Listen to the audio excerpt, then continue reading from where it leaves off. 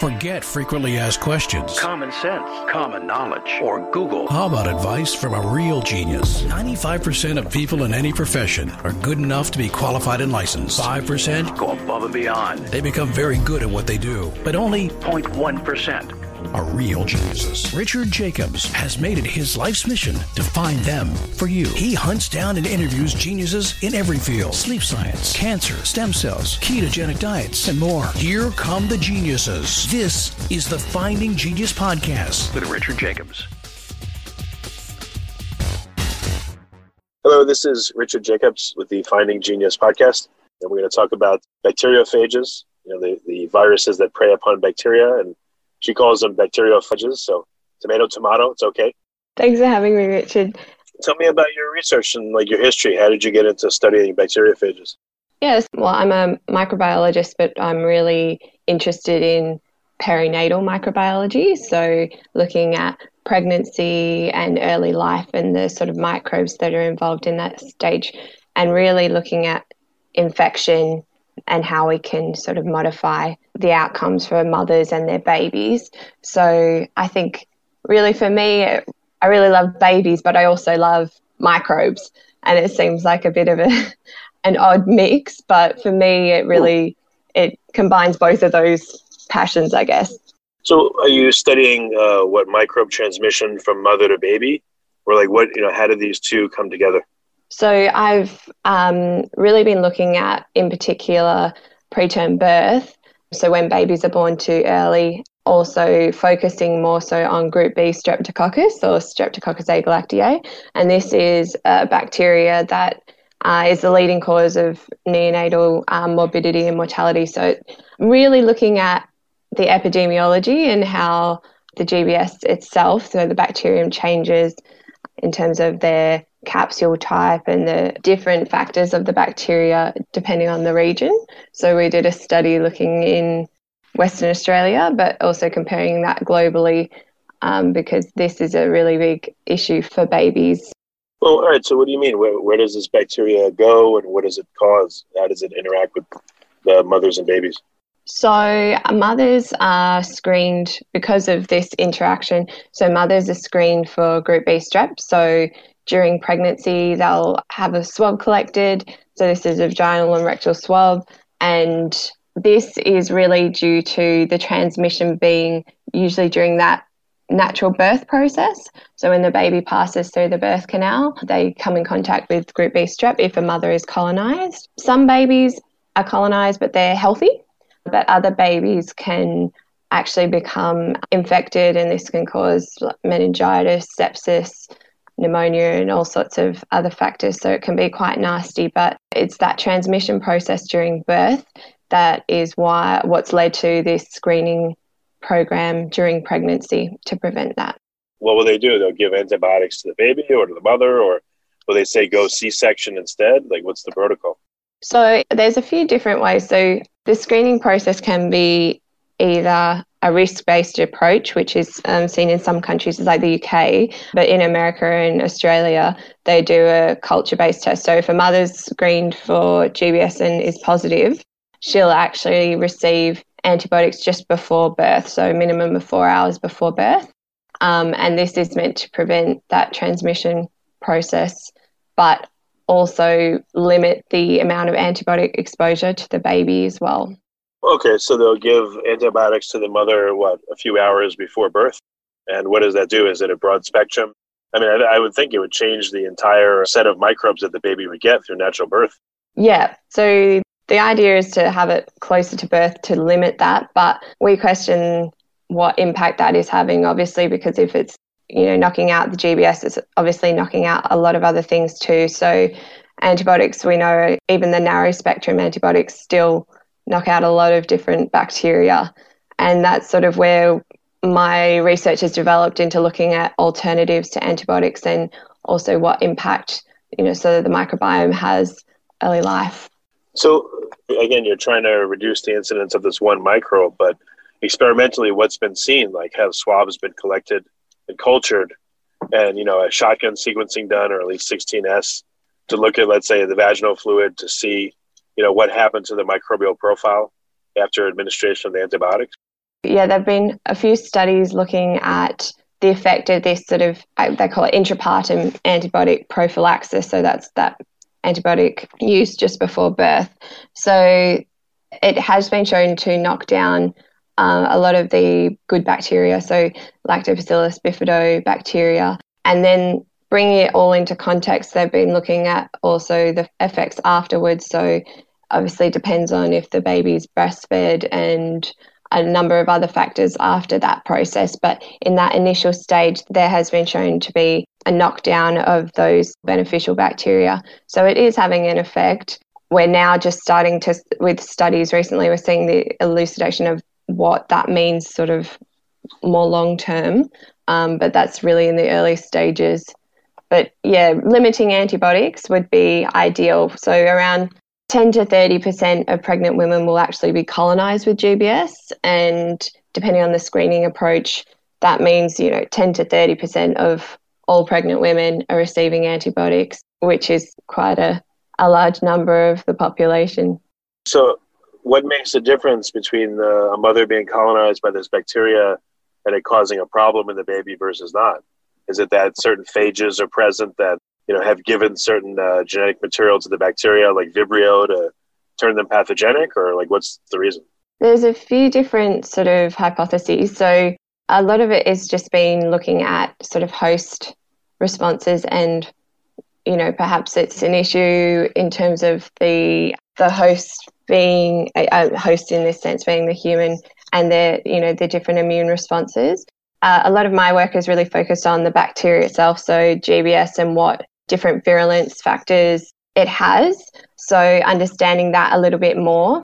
But in terms of bacteriophage conferring any virulence, so far haven't really, to my knowledge, haven't seen anything in terms of like that Vibrio cholera sort of story. We're actually really interested to know if we could use bacteriophage as a preventative measure and try and knock out the GBS in a more specific way. Well, again, I mean, what's different about in culture? Do they look different? Do they have different like metabolomics or transcriptomics? Like, if they're there, if it's going to be a problem or not. Are they interacting with other type bacteria in the mix? There's got to be some determination of, okay, the person's colonized. Is it a problem or is it not?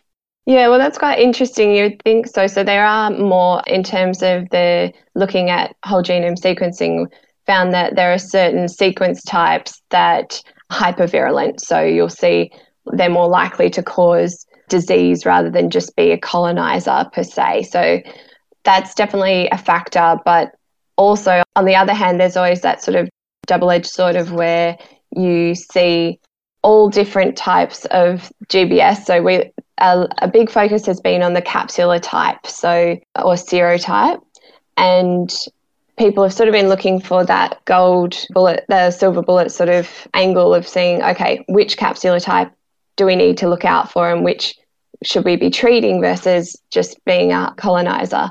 But there have been cases of disease for all capsular types. So it's a little bit tricky in that sense, but overall there are sequence type 17 and capsular type 3 are known to be more so associated with invasive disease and virulence. But because GBS can cause disease in any angle, it's an opportunistic pathogen. It's been treated, widespread. Since you're focused on bacteriophage, I mean, have you been able to evaluate what I call the phagome, all the associated phages with this particular bacteria? And if you look at it in different contexts, like, let's say there was a baby born that, that was infected, did get very sick. Has the mother been able to, was she cultured? Was the baby cultured? And if you look at, if you're able to see the phages that are surrounding that particular bacteria versus in other conditions where it's not infectious, maybe that would give you an idea of what's going on, at least from that perspective. That's really interesting. So we've been interested in looking at the prophage for GBS. More so, I think it's interesting, that term phagome. For me, I've been quite interested in understanding what are the phage that are present during pregnancy. So it's sort of external to this idea of the prophage that are integrated within the bacteria, but more so what's external and what's happening in that environment. Could we be protected by phage that in the vaginal tract, and is that conferred to the baby and that sort of thing. I'm interested in that perspective as well, but I think there's definitely room to look at the prophages within GBS. It's just that annotations at the moment are not really great in that sense. So in terms of the number of annotated genes for bacteriophages are really not at the standard of bacteria, for example, but definitely something we're working on.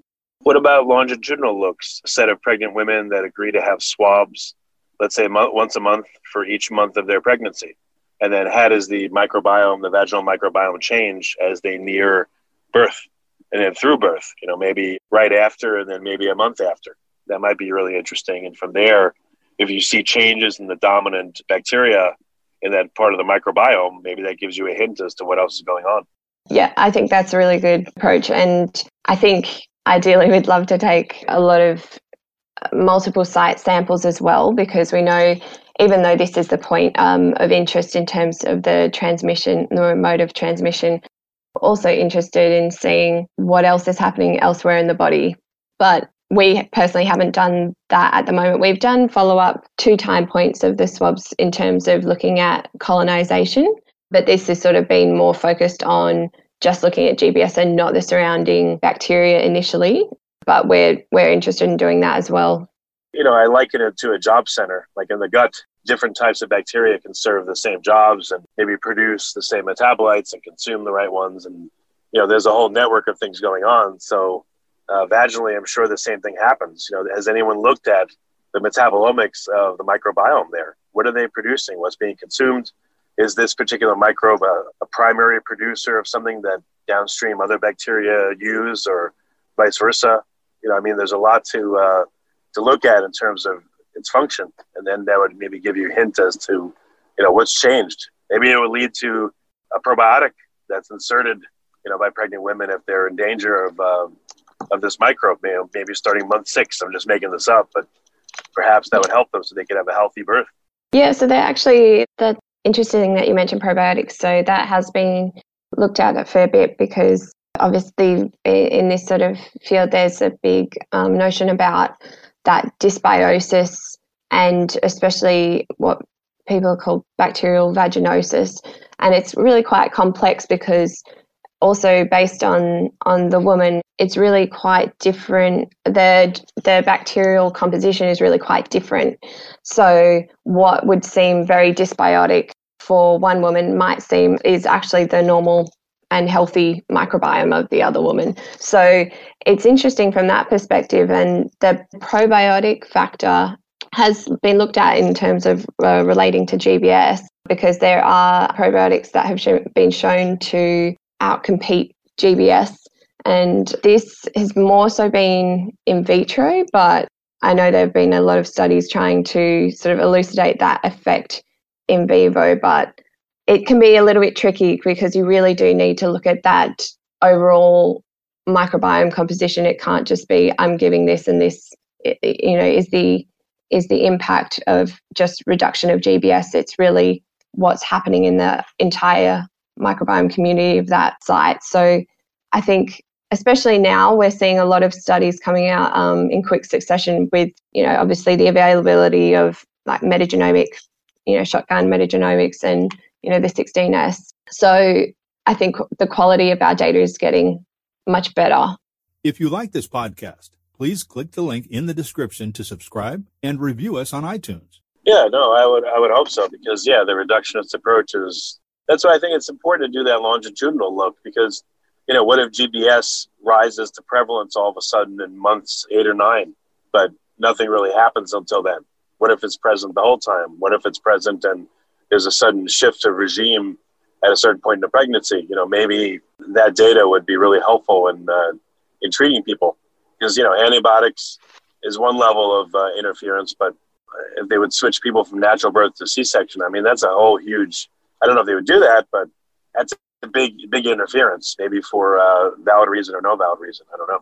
Yes, that sense of the longitudinal. So we did 2 time points of screening, and with GBS, it's a bit of a tricky one, because there has been that sense of transiency. So at one time point, early in the pregnancy, it might be colonized, but then you might lose that colonization. We found the transiency, so either losing or gaining between the two time points in, second and third trimester.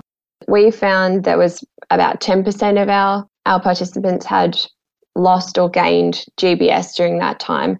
So I guess, 10% could be considered a lot, but in general, from the overall sort of literature around GBS, it's been really, the screening has been pushed to later in pregnancy to be more reliable in the sense of screening closer to the delivery date so that you're more confident that, that woman is colonized. But yeah, we found 10% of women showed that transiency, but 90% remain colonized or not colonized. So I think that sort of feeds into that story of like what is happening during that time, and are some women more likely to be consistent colonizers or consistently not colonized, and why is that in terms of the interactions with the other microbes in that space? Well, what about sequencing the father? There's no vaginal microbiome, but at least be a gut microbiome. Perhaps there'll be clues there. If the father, is a certain way, then that makes the mother that way. And if they're not, they're not. There may be clues there as well. Yeah. So there has been a study that has looked at that. People are reluctant to say that there's sort of sexual transmission of GBS, but I believe that study found that they have looked at the fathers as well, but I think the outcome sort of suggested that it didn't impact it significantly in terms of the colonization, like reseeding colonization in that sense. And then there's breastfeeding. Breastfeeding typically occurs, day of birth is the start of it, let's say. How does that affect the people that have been colonized but still gave birth, without an antibiotic? Would they normally, do they get sick more often if there's no breastfeeding or less often? That also would be a factor too. Because with the breast milk, again, it's going to push certain bacteria to take up residence in the gut and residence in the entire body of the baby. So that may mitigate this GBS prevalence or pathogenicity. I don't know. Yeah, so breastfeeding has been shown to sort of play a protective role, and those babies that are breastfed seem to, even if the mother has received antibiotics during pregnancy, breast milk has shown to sort of stabilize the gut microbiome. So it's definitely a positive in terms of breastfeeding versus formula feeding. But also some studies have also shown that GBS can be transmitted through breast milk, and so that really needs more data to sort of look into that. And we're also interested in breast milk is really antimicrobial in the sense of there are a lot of different factors in there that can actually protect from GBS. So we're understanding what's going on there. The fact that one woman might be able to be colonized in the breast milk might also actually link back to the colonization in the vagina as well. So looking at, I think it's a complex mix of the bacteria and also the other microbes in the environment, but also the human host as well, and an interplay of that, which obviously a lot of things have that. But yeah, understanding that a little bit more in terms of like from the microbial perspective is really where we need to focus. Well, so you said at the beginning that you study phages. How does that play into this? What's your study looking at? Yeah, so I'm really interested in looking at, obviously, with group B strep being a single species that we're actually, contributing for this widespread antibiotic use, we were interested in whether we could actually target in a specific way using phages to eradicate GBS. So I've just been interested in looking for candidate phages for therapy and also understanding what our natural exposure to phages during pregnancy is as well. Oh, so you want to see if there's an overabundance of GBS. If you get the right phage and you do some phage therapy, you may not have to have antibiotics. And this is more targeted. It could knock down the numbers of GBS to the point where the pregnancy would be healthy and the baby would be unaffected.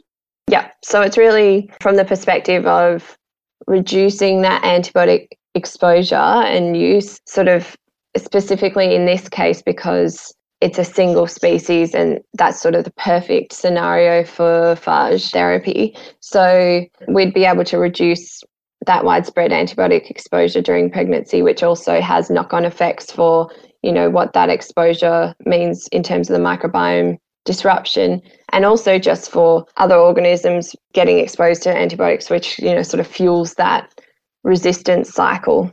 Phage therapy, everyone seems to say, legend has it. In Eastern Europe, they've been doing it for a while, but there doesn't seem to be anything approved here in the US. And do you think that's going to be a fast track to getting results, or phage therapy itself, maybe because it's not in widespread use, from what I know, do you think it's going to be harder to get any adoption of that, even if it does appear to work? Yeah, I think people always tell me that I'm choosing the hardest possible population, with vulnerable patients such as mums and their babies. But I think it's quite interesting that we're quite happy to use antibiotics freely. So I think as soon as we get enough clinical trials data and really large studies, I think we could definitely be on the track to using phage therapy, and that being sort of a new norm in conjunction with antibiotics. I think that it's definitely making track, especially in more recent years, exponential growth in phage studies and what the findings are. So I think it's definitely not a short road, especially for the context I'm looking at, but it's definitely not impossible in that sense.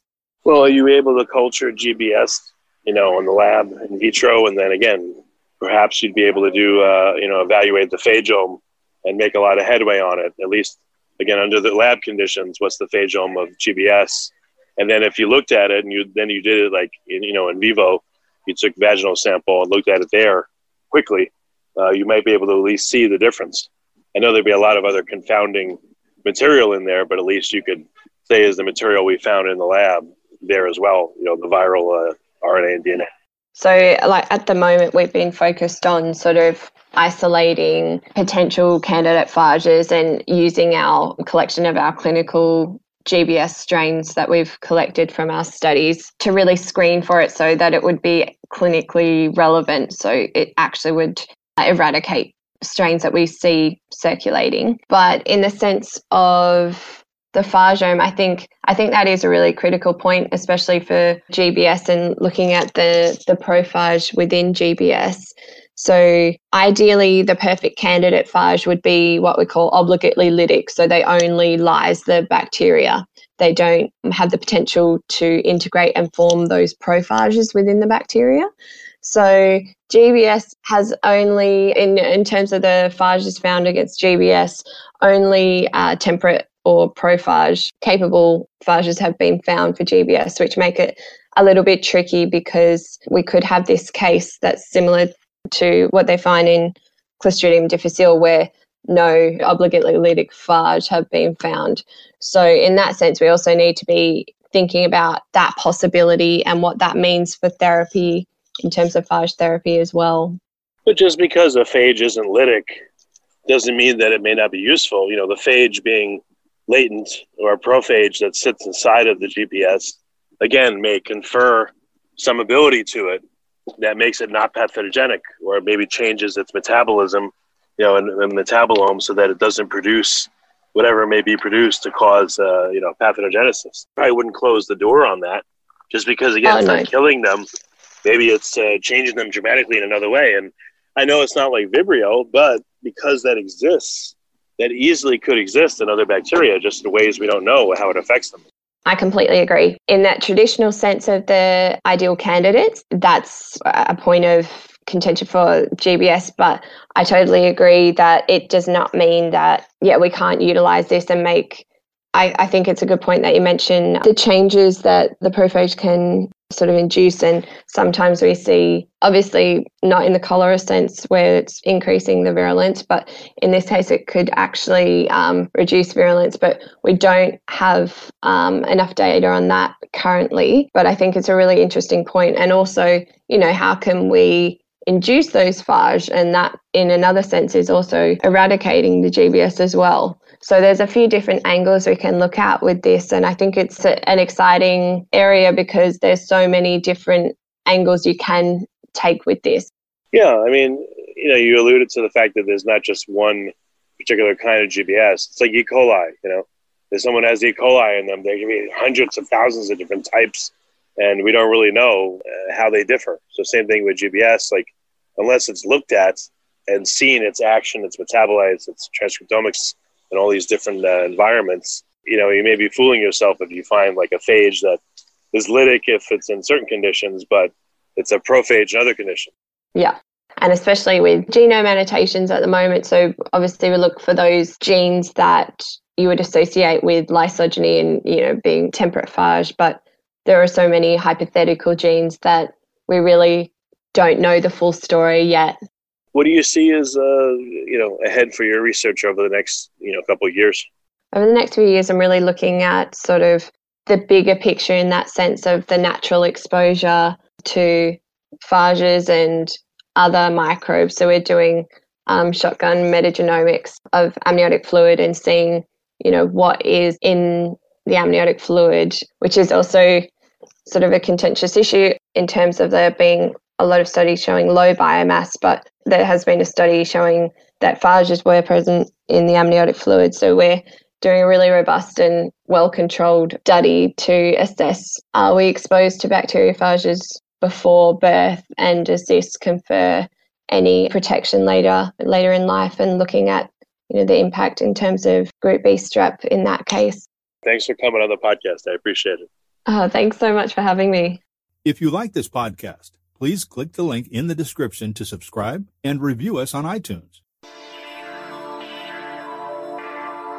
You've been listening to the Finding Genius podcast with Richard Jacobs.